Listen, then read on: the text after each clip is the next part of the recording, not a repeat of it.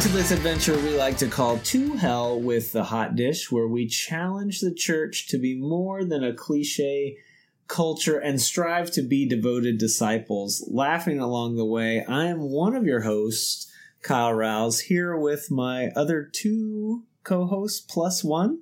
Who am I with? Jonathan. Still here. Ooh, that was musical. Harmonize. I liked it. Okay. Harmonize. Kyle, your turn. I'm Kyle. I'm not going to sing for you. Okay, all right. And we've got Alice Connor with us. That's me. Welcome back. What's up, guys? Yay. So How's great it to be here. going? It's good. It's good. It's been a little while. It has. A grip? Like a year? Has it been about a year, probably? Yeah. Something like that. Like, I feel like, didn't we talk about Mary, like, as a special, very special Christmas episode? Yes. Yeah, so I don't remember when that was. I don't... Yeah, no, well, it was around Christmas. It was Advent, I think. I don't remember. It was a few years ago. Yeah. Was that when you wrote the book Fierce? Yeah. Is that right? It was. It was a little bit after I wrote Fierce, yeah. Mm-hmm. Okay. It's not just Fierce. The title's a lot longer than that. Do you want me to tell you again? Well, you can tell me where I can read it. Maybe it'd be better coming from you. It's Fierce, Women of the Bible, and their stories of violence, mercy, bravery, wisdom, sex, and salvation. That's right. Done like a true author that knows the title. Long subtitles long and one word actual titles were in the zeitgeist for a brief period of time. So that was right in the... That was it's done now. We're over that now. Okay. Yeah. Oh, no, we've moved on. Okay. But you're like... I mean, you are... We're going to make you an official / unofficial host because I think you've now probably been on just about more than anybody else because we haven't done a lot of repeats. Yes. So this is cool. That's all I've wanted ever in my life, and I'm hoping that on the next episode that I'm on, you guys will provide me one of those microphones, like on was it The Price is Right? The long skinny ones, like looks like a the Bob Barker. Yeah, with like the little popsicle. Or it's not popsicle, like a sucker on the end. Yeah. I would like to record with one of those. I did. Okay. Well, we can rummage around on eBay. I need you to make that happen. Because if that's the dream, we will. It's my requirement. We will hold to the dream. Okay. Oh, requirement. Okay. It's been 2 years. I looked it up. December 2016, and then June of 2017. So those were the past two episodes. So it's been perfect. It's overdue. It is overdue. A long one. Yes, like enough time to write a book, maybe. Yeah, apparently. We need to have Alice on when it's not book based. I think at this point because there's a pattern. Do you think I have anything else to talk about? Her wheelhouse. Well, not when you're always writing. Yes, so there you go. Yes. There you go. So you're on and to talk about your newest creation. Yes. Right? Your newest work. I am. Tell us first, though, because you're in Cincinnati. Tell us what you do for an everyday kind of a thing. Absolutely. I mean, tell the listeners. I know, but maybe... Maybe you've forgotten because it's been so long. Well, I think you do something with Jesus. I do something with Jesus. Yeah, he's around regularly. Okay, all right. Yes, I do campus ministry at the University of Cincinnati. This is actually where, I don't know the exact date, but sometime around now, I'm hitting 10 years doing that. Oh, wow. Hey, no, it's kind of nuts. Yeah. So I do campus ministry. And our campus ministry is sort of the basis of the book, actually, though it expands beyond that. And I'll get to that in a minute. But the Edge House is what it's called.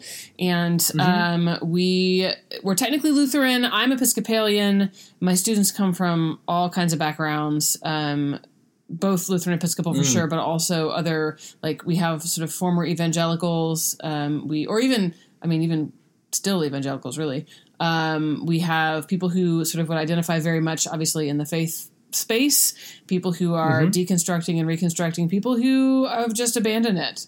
We definitely have some atheist students. And anyway, I say all that because I can just talk forever about it, really. But I say all that because the community that we have created in that space with all those differences, but also with differences in gender expression, political persuasion, all kinds of stuff. It's not perfect, like at all. We screw up all the time. That's a thing that happens. But we are trying so hard to sort of incarnate the kingdom in the sense that like it's a whole bunch of different people. And also we're not trying to force people to be a particular way, if that makes sense. Mm-hmm. Anyway, so that's what I've been doing for 10 years. There's specifics about it that involve coffee and board games and things. But that's the basis. I like both of those things. Yeah, I was just making a list yesterday. I was doing some research about what were the big games of last year and what are people anticipating this year, because I'm going to Gen Con in the end of August. I'm very excited. I'm going to play all the games and buy all the games, and it's going to be great. Whoa, that's awesome. Very cool. Well, and congrats on 10 years, because Thanks. that is... That's an incredible, and an always changing environment and always changing ministry that is kind of a unique, one of a kind thing. It is. I mean, definitely the students. I mean, that's sort of an obvious thing that you would think of, that people are always graduating. That is obviously a for sure thing that happens. At UC, we also have a co-op program, and our community legitimately changes every semester because people are going on co-op or they're coming back from co-op. What people don't realize in college ministry is that the administration of the university has a really high turnover as well. It's really sort of surprising how you'll be going to somebody's office for forever, and then suddenly you're like, oh, where'd they go? Oh, they moved. Where did our entire residence life department changed over in 2 years? Like everybody. Wow. How do I function when I don't know where anybody is? Yeah, always changing for sure. Yeah. Hard to find continuity. So I'm curious about, does that kind of shifting to talk about the book that you've written? Does that role and what kind of prompted the idea to write? Did anything what you were doing in the college environment, or did it come from something external or something different? Yeah, no, it was definitely that community actually, that community at the Edge House, because over those 10 years we have developed. I mean, just like any community, we've developed certain like language for things. So that's not that strange. I mean, none of it's really strange, but we've developed what you might call like wisdom sayings, which kind of sounds a little bit boring on the surface. It's not. It's actually very exciting. Things that I will tell you a couple of them from the chapters. I'm going to hold up the book for the people in the video. This is I have great. my advanced reader's copy right here. Yes, right now. Yes. I'm gonna actually let me. I'm gonna. I will just say that it looks beautiful and looks awesome and eye-catching and grabbing. My pages in front hopefully the book will fly off the shelves. Yes, I hope so too. So like we say things to each other over the years, like, who is yelling and screaming in your background? I love it. That's so fun. It's an ever-changing environment here where we're at church. We've got day camp going on. Oh, fun! So that's, there's a little bit of screaming. I dig it. No, I was like screaming and fun. Are those my children? I don't know what's going on. No, so we say a lot of things like, it's okay to feel your feelings. So again, on the surface, you're like, yeah, okay. But like legitimately, how many of us come into even environments that we feel fairly comfortable in, but don't feel as though it's okay for us to be sad or really to show our anger, or depending on the situation, like we don't feel like we can really show how happy we are in that moment because we know the people are, or we apologize for our feelings. Somebody starts crying a little bit because their grandfather died or something. Oh, I'm so sorry. I'm like, why are you apologizing for that? Like it's okay. Like that's allowed. And it certainly goes much deeper than that too. But like these are essentially, they're sort of, each chapter is based around a sort of a saying, a phrase that we use a lot around the Edge House. You're involved, not in control. Take off your costume. Do shit on purpose. Things like this, right? So each chapter is based on those things, and those all. Like some of them are things that I have said in one way or another over the years and kind of caught on. And some of them are things that we sort of developed as a community. And so the book originally was sort of a memoir of my campus ministry. A memoir of a campus ministry. Does that sound exciting? No, it does not. I pitched this to my editors and they were like, no, we don't care about that, but we do care about what you have to say and like the sort of challenge to people sort of outside your campus ministry it's called, I held it up in the video, but of course, hello to hell with the Hot Dish listeners, you can't see what I'm holding up. It's called How to Human, an Incomplete Manual for Living in a Messed Up World.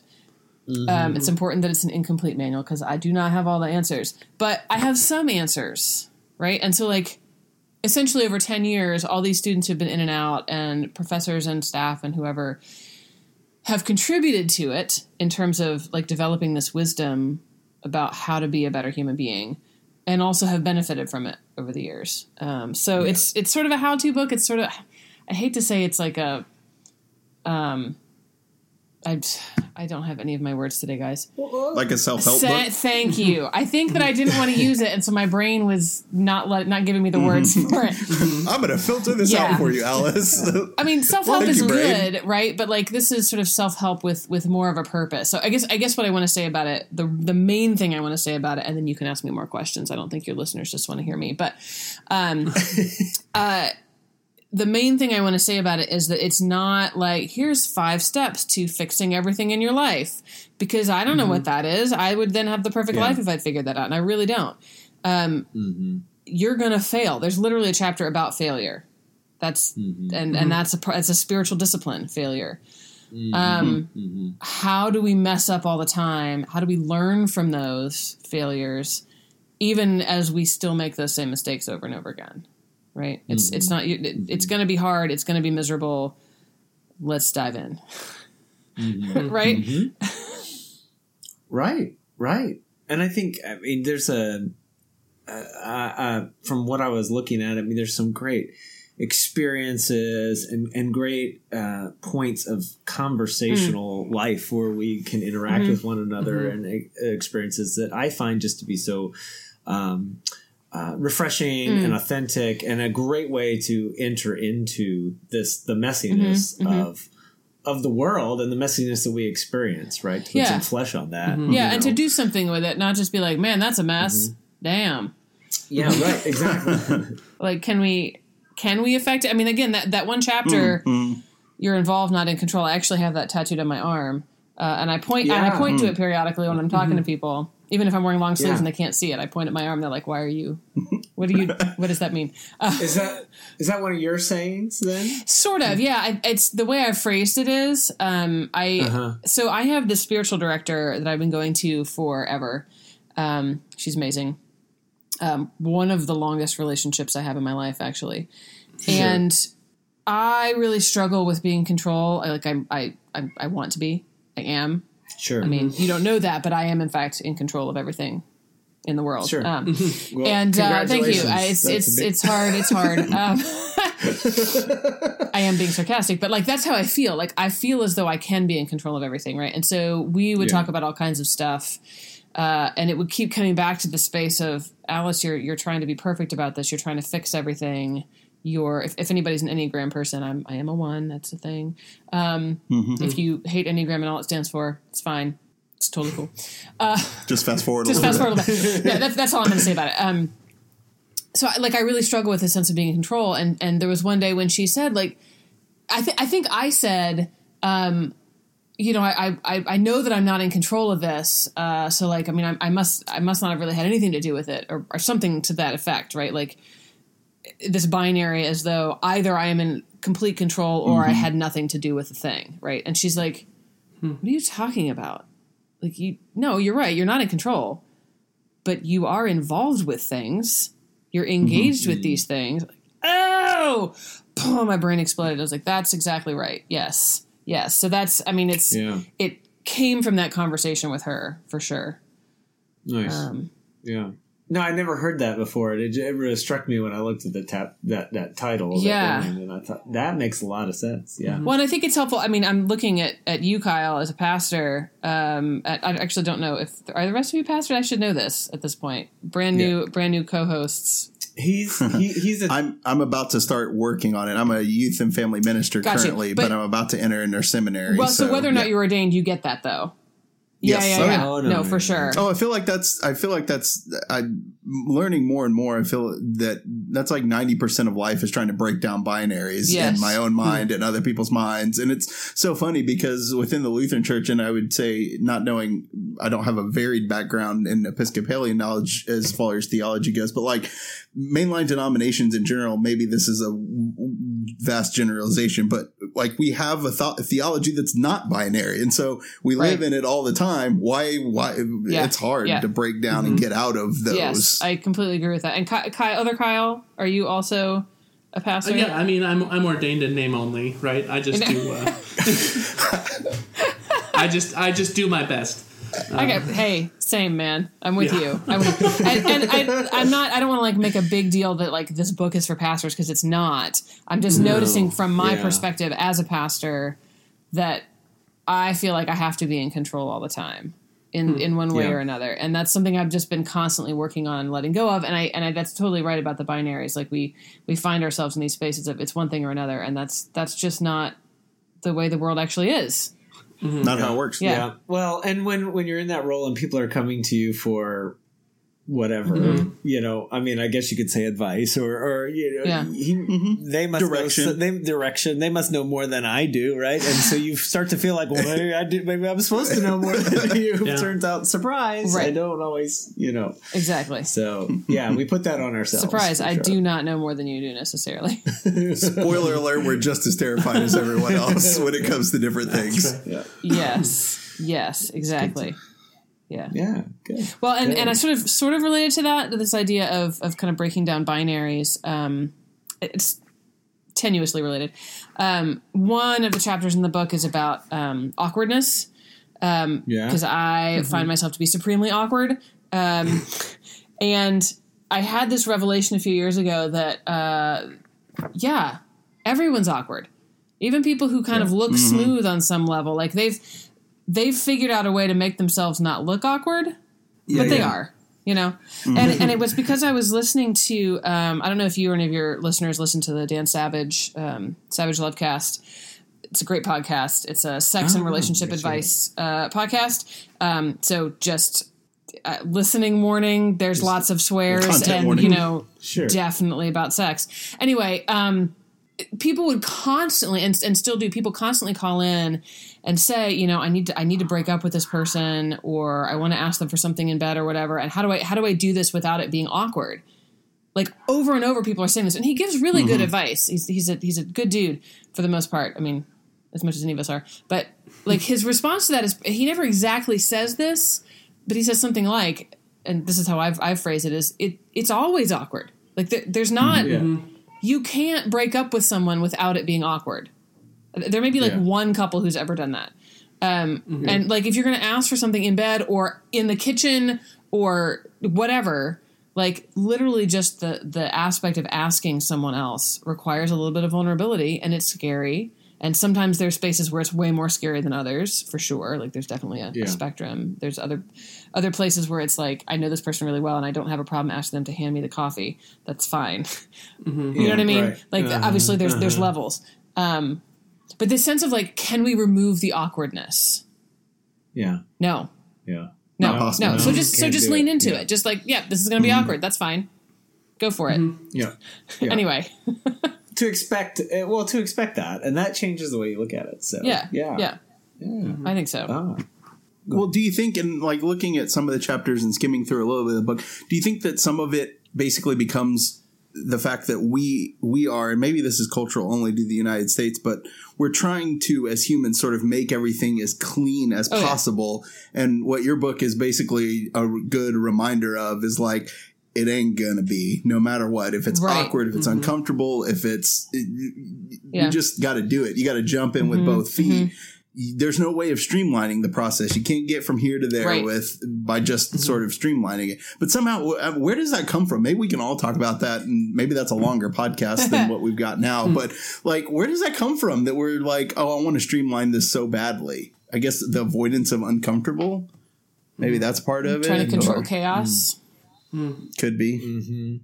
Sorry, I just threw a big thought grenade into the middle of the podcast. But I've said, and I don't know if this is exactly what you're getting at, but there's something in our culture, and I think in our American culture where we are accomplished, where we celebrate if you're accomplished, if you have done this, and you are self-made and you are independent and you have done that. And so I know I often find myself falling into that trap of going, yep, that's me. And which really is saying I pretend I have way more control than I really do. Right. It's this mask that we put on. So I see some of that in our culture that we live in every day, but that's just one answer probably. Yeah. Yeah.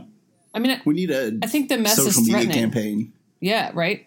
I think the mess is threatening. Embrace the awkward. Like it feels like change and, awkwardness, disagreement. Like if it's not what I'm expecting it to be, or it's not as clean as I want it to be, then it feels scary somehow. Even though like it's not super scary, right? I'm not afraid for my life necessarily. Though there's a lot of stuff we are afraid for our lives with. Like I don't want to. Oh sure.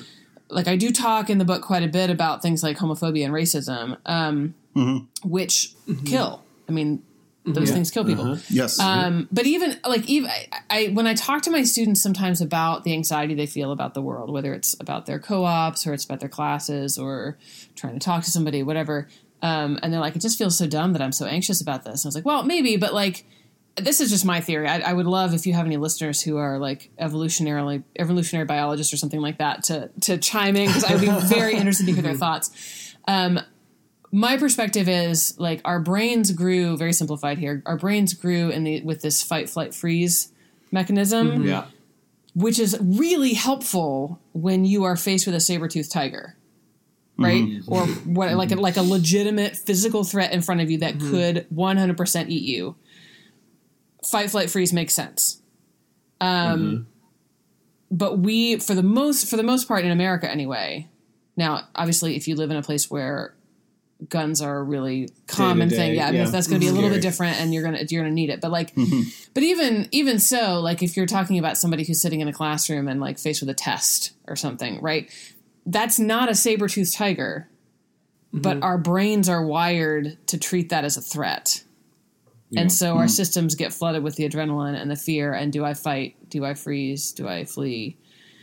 From this person in front of me who is actually not so much a threat. You know what I mean? Or from this situation, like I have to make this phone call. I'm freaking out because it's like a saber-toothed tiger. Right. Yeah. And so on one level, that makes complete sense. Like for me, that helps me calm down a little bit to remind myself that, no, my body is trying to keep me safe. Yeah. Okay. That's helpful to me. Okay. But I'm not actually in danger right now. Yeah. And then I may be more able to kind of function with that. Well, calm down, step out, and then kind of process from there. Yeah. And I've heard stuff like that before, so I think that absolutely tracks and is dead on. I'm really intrigued though, because this conversation we've been having, at some point in your book, I think it's right in the beginning, you talk about this difference between safe and comfortable, which I think is really an important thing. And I wondered if you had a really unique take on that, being on a college campus all the time. I think we hear, colleges being like these rightfully or wrongfully so described as like safe spaces now. And the need usually with a sneer and a jeer. Yeah.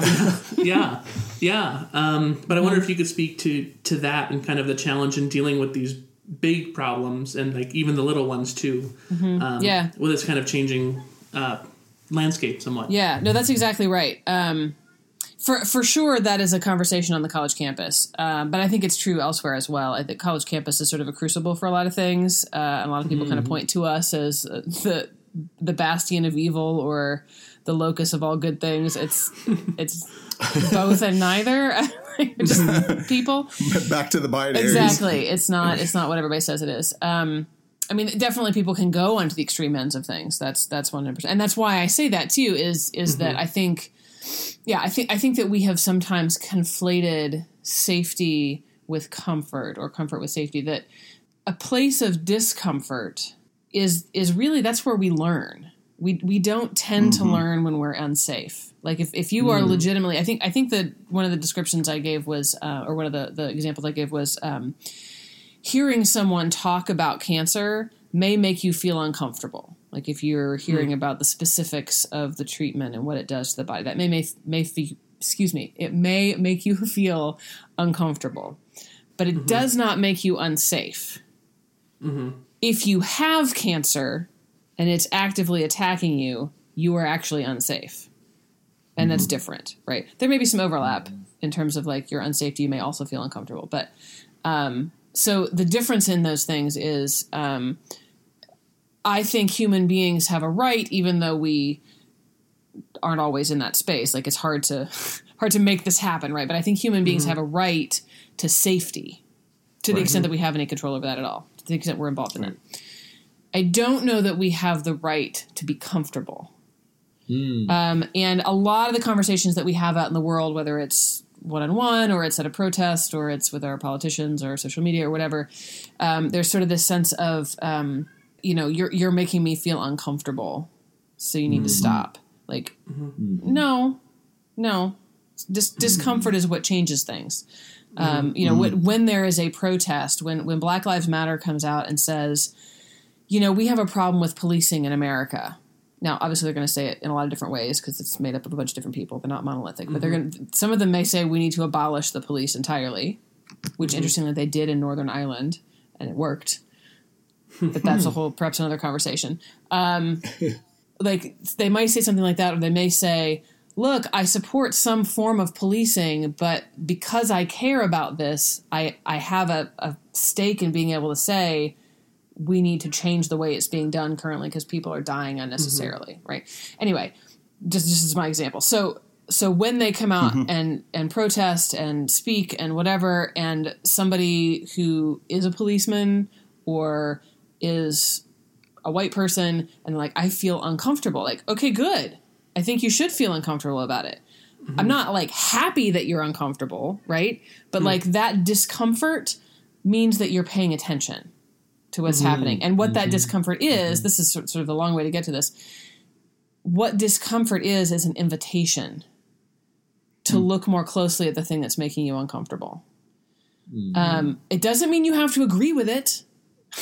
It doesn't mean you have to, like, there's no have to here, right? It doesn't mean you have to change everything. Discomfort just means, oh, there's something happening here. And I would say the same, for me anyway, is true when I mentioned the Feel Your Feelings chapter. I really dislike feeling my feelings. Now, that's a simplified as well. But, like, I like being happy. But anything that's, sadness, I get angry a lot. Yeah. And that's really unpleasant. I really dislike those things. But your feelings, again, are pointing you towards something else. It's signifying that there's something else happening. So it's an invitation. And to me, that's what this book is. I don't care if people agree with me or disagree with me. Like, to me, my book, but also like my faith, like my experience of the church is, it's meant to be an invitation. What else is happening here? Can I examine like one level down? Can I peel back one layer and see what's underneath that? And that's good. Yeah. Well, in a time when that doesn't happen often, that's so needed. Yeah. Yeah. Right? Well, and coming back, like, sort of to your original question, I'm going to call you Kyle too. Yeah. It's probably a bad idea, but Kyle too. I came first anyway. I knew Kyle won first. So this question on a college campus about safety versus discomfort. I mean, we do have places that we call safe places or safe spaces.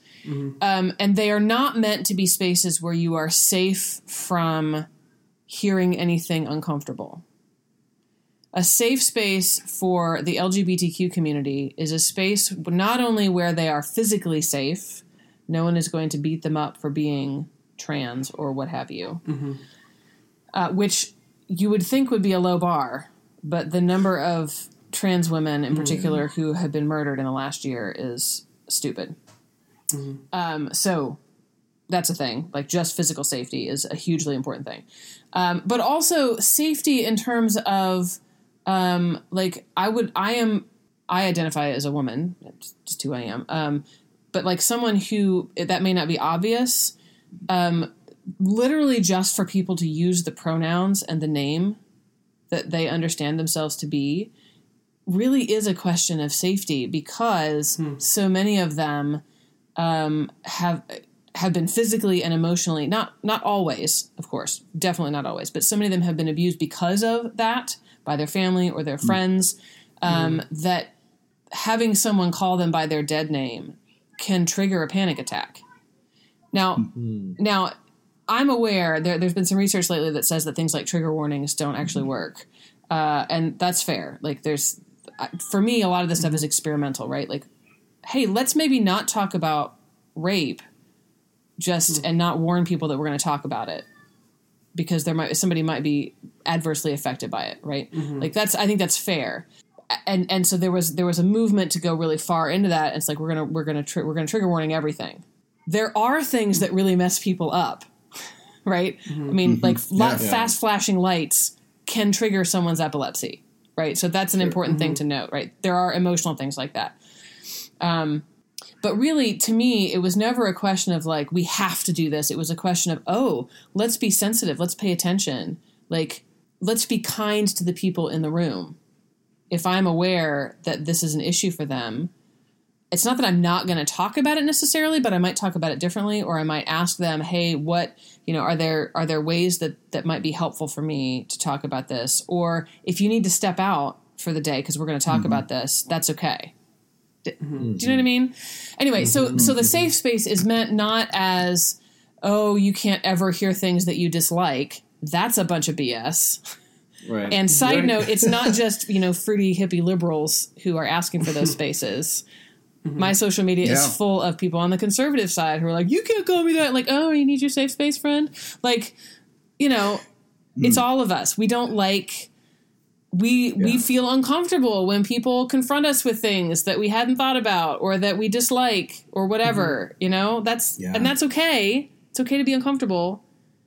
Are you in danger? That's what a safe space is for. You see what I mean? So, but I'm also aware that they're not talked about that way necessarily. They aren't always enacted that way. There's no perfect. Yeah. Yeah.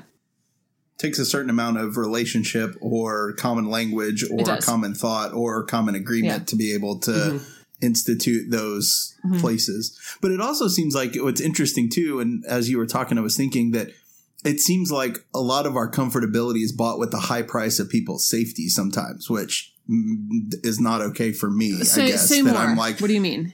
Well, I mean that, for me to be comfortable, then I might try to make someone unsafe. And so I'm working real hard to keep my comfortability around so that I can stay out of discomfort, right? Because we don't like discomfort. Yeah. We don't want to sit in that space. So then I might be willing to go so far as to not use someone's proper pronouns because I want to be comfortable or I want to, I don't, I'm not coming up with other examples, but it seems like the comfortability is you pay the high price of someone else's safety gets put on the chopping block. As a white person, I feel mostly comfortable with my interaction with police. When I get pulled over, which isn't like a whole lot, but when I do get pulled over, I have no feeling of fear that I'm going to be yanked out of my car or killed. But I know that is not the experience of my black friends. So like there's almost like a level of sort of passive comfort, if that makes sense, which is not necessarily an argument to like make everyone suddenly leave their house and go protest, but maybe like I'm comfortable, and so I don't always think on at any given moment, like right this moment, that maybe I should be working on helping have these conversations with police departments about how they train, why they are in a space of protecting the police officer, whatever. There's lots of stuff associated with that. And I'm aware, I'm certain that you probably have listeners who are in the force, and I want to just say, I know that this is complicated, right? I don't mean to just pull that one example out, but my point is that I feel comfortable. And I know that my silence is passively supporting a system that makes some of my friends unsafe. Does that make sense? So what do we do with that information? Right. And that's, right. I mean, that's sort of the question of my book along many different lines, lots of different examples is, okay, so what? You know, now you've been thinking about this thing, whatever it is, whether it's policing or whether it's like literally just some story from scripture that you heard on Sunday. It's not just the clergy person's responsibility to tell you what it's about. What do you do with it? Yeah. Yeah. And that one of the things that strikes me too about that is, so the title is How to Be Human, you know, and living in a messy world. Well, you pull one layer off that and you realize the only way I can be human is by caring about my relationship with other human beings. Yeah, right. That it's not something that I can do by myself. Yes. I can't be human by myself. I have to be human in my relationship with others, and the way I care for them, and the way I realize it's not all about me and my comfort, or it's not about me being happy right where I am and nobody bothering me. That's not how we're human. Right. That's not what we're wired. So, I mean, I don't know, just in thinking about that becomes one of the things that I really is how to be human. Well, you live with others and live well. Try to live well with others is how, I mean, that's just one of it just struck me as something I was thinking about. Yeah, I think that's exactly right. I mean, Scripture is rife with references to you, and it's almost entirely plural. When God is talking to you, it's y'all. Yeah. All we y'all. Know about that. We know that y'all. No, well. I know you do there in Texas. Yeah. I mean, I grew up in South Carolina. That's where I picked it up. Like, it's really too bad that word is sort of more colloquial and isn't used in translation, because totally helpful. That's what it means in so many of these places. It's not you and Jesus, it's y'all and Jesus. Yeah, exactly. Well, and it gets ruined by our happens in the Bible Belt, this personal savior that is just about me, not about y'all, right? I constantly fight that, right? Or at least lift up the other side of how it's supposed to be, but that language ruins it in a lot of ways. So what else, is there anything else that you just hope that somebody will walk away from this with? I mean, you've already kind of given some of that, but what's your hope and dream for this book? Oh gosh. I want everyone to read it. So do I. I think a big one is that practice is important. And in the church, we often talk about like faith practices, like, you know, are you praying? Are you fasting or whatever? And like, that's part of it. But like, practice is what you do regularly. My son is in Suzuki violin. He's 7.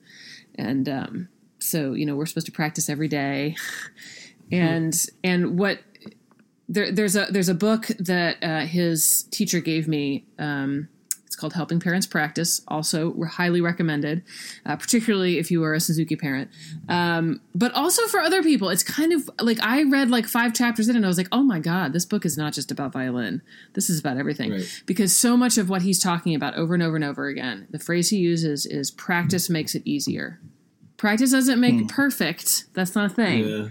Practice makes it easier. And so if you think about piano or violin or whatever, that makes total sense, right? Like the more time you spend doing it, the easier certain things get, certain finger movements or reading the music or what have you. That makes sense. If you think about it in terms of sports, if you practice your backhand in tennis 10,000 times, it's going to be a lot easier on that 10,000th time than the first couple times. That's just a thing. Yeah.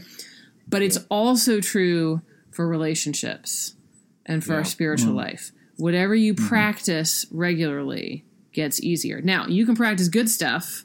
You can practice patience, and you can practice curiosity. These are great things. You can also practice violence, and it shapes you. The more violent you are, the easier it is to be violent, right? Or whatever. Whatever your particular brand of sin, if you want to call it that, is, the more you do it, the easier it gets for you.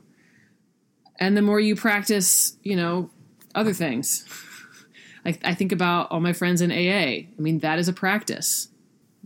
It's not just necessarily practicing not drinking. That's part of it, but that's a symptom. What you're practicing is showing up to the meetings and showing up to yourself, showing up to your inner bullshit. Yeah. So anyway, that's what I would love for people to get from it is practice. What are you practicing? B, how is it shaping you? That's a super worthwhile hope, dream, right, I hope goal so. Things. And I mean, just to change just a little bit, right? It's a huge. So the book is not quite out yet as we are recording this. It comes out July 2, but it is pre-orderable anywhere good books are sold. All right. I have a random question. Are there any plans in the works for an audiobook, like an audio version of it? There are not. I don't have a whole lot to do with that. Sure. People ask me that about Fierce as well. And funnily enough, people who know me kept coming up to me and going, "Oh my gosh, you wrote it like you talk." I'm like, that's true. Sure. That is accurate. Which is good. I mean, it makes for good writing. But like people who know me are like, I can totally hear you reading this to me in my head.